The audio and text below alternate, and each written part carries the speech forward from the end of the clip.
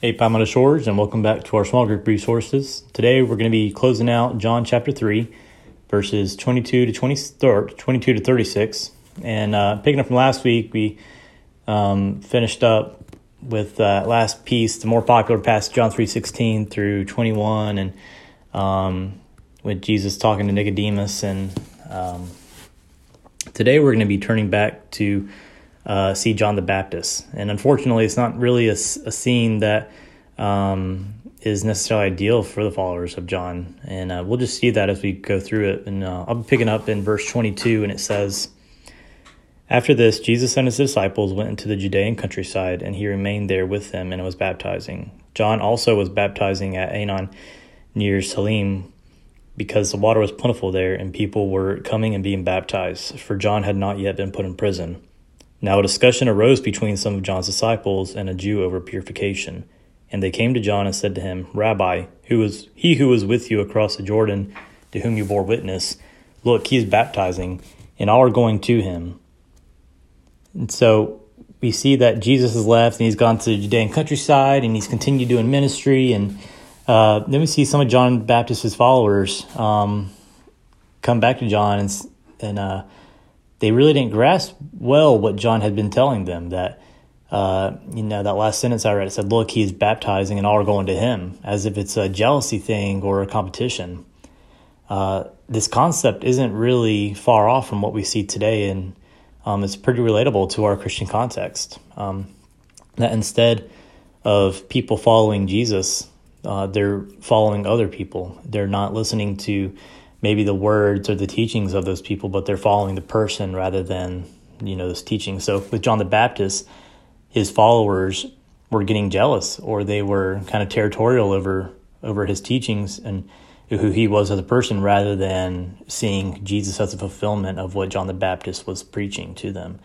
And so that can take place as people following a preacher, following a motivational speaker, an influencer, or, it could be a thing, anything that would elevate that person or thing over who Jesus is.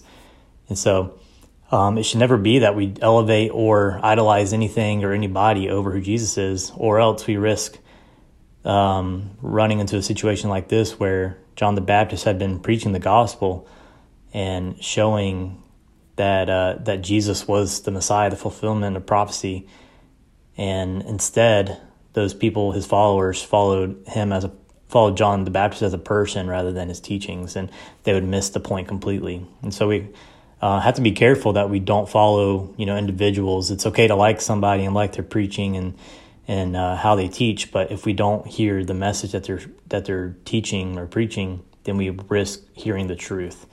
And so what John's disciples have done is they've elevated him. They've, instead of rather hearing the message that of who Jesus is, they've instead turned to follow who John is. And so instead of rejoicing and praising that people were following Jesus, they became jealous. And John's response to them is perfect. John the Baptist is quick to remind them of his purpose here on earth, that he was sent to point people to the Messiah, not to ever be the Messiah. And in verse 30, it's such a powerful reminder of this, and even more so for us today, that he must increase, but I must decrease. That John the Baptist knew his place. He knew that he had to decrease so that Jesus could increase. And the same for us in our lives today. Where do we need to decrease so that Jesus can increase?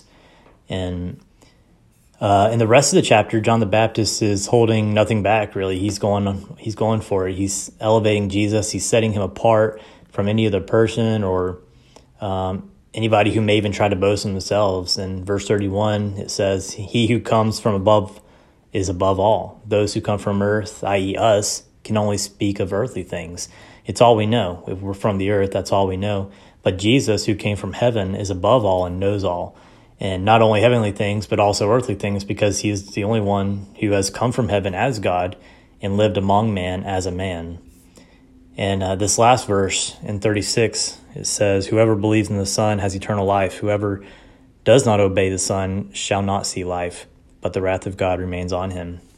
And this sounds really familiar to what Jesus says later in this book in chapter 14, right? "No one can come to the Father except through me," is what Jesus says, that He's the way, the truth, and life. No one comes to the Father except through me. And for those who don't, wrath remains. And so in closing today's passage, there's just a few key points that I think we can remember is that, are we following Jesus, or are we following people who say good things about Jesus?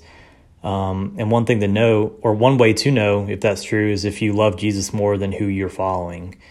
And another way is the one you're following constantly pointing to the glory of God rather than themselves. So it's great to follow people and hear great messages and teaching and preaching from them, but if they're not pointing to Jesus, then they're elevating themselves, which is exactly what got these people in chapter 3 in trouble. And so I know there's still a lot of good content here to go over, but I hope you'll be able to dig more into that with your groups. And I just hope y'all have a great study, and we'll talk to you next time.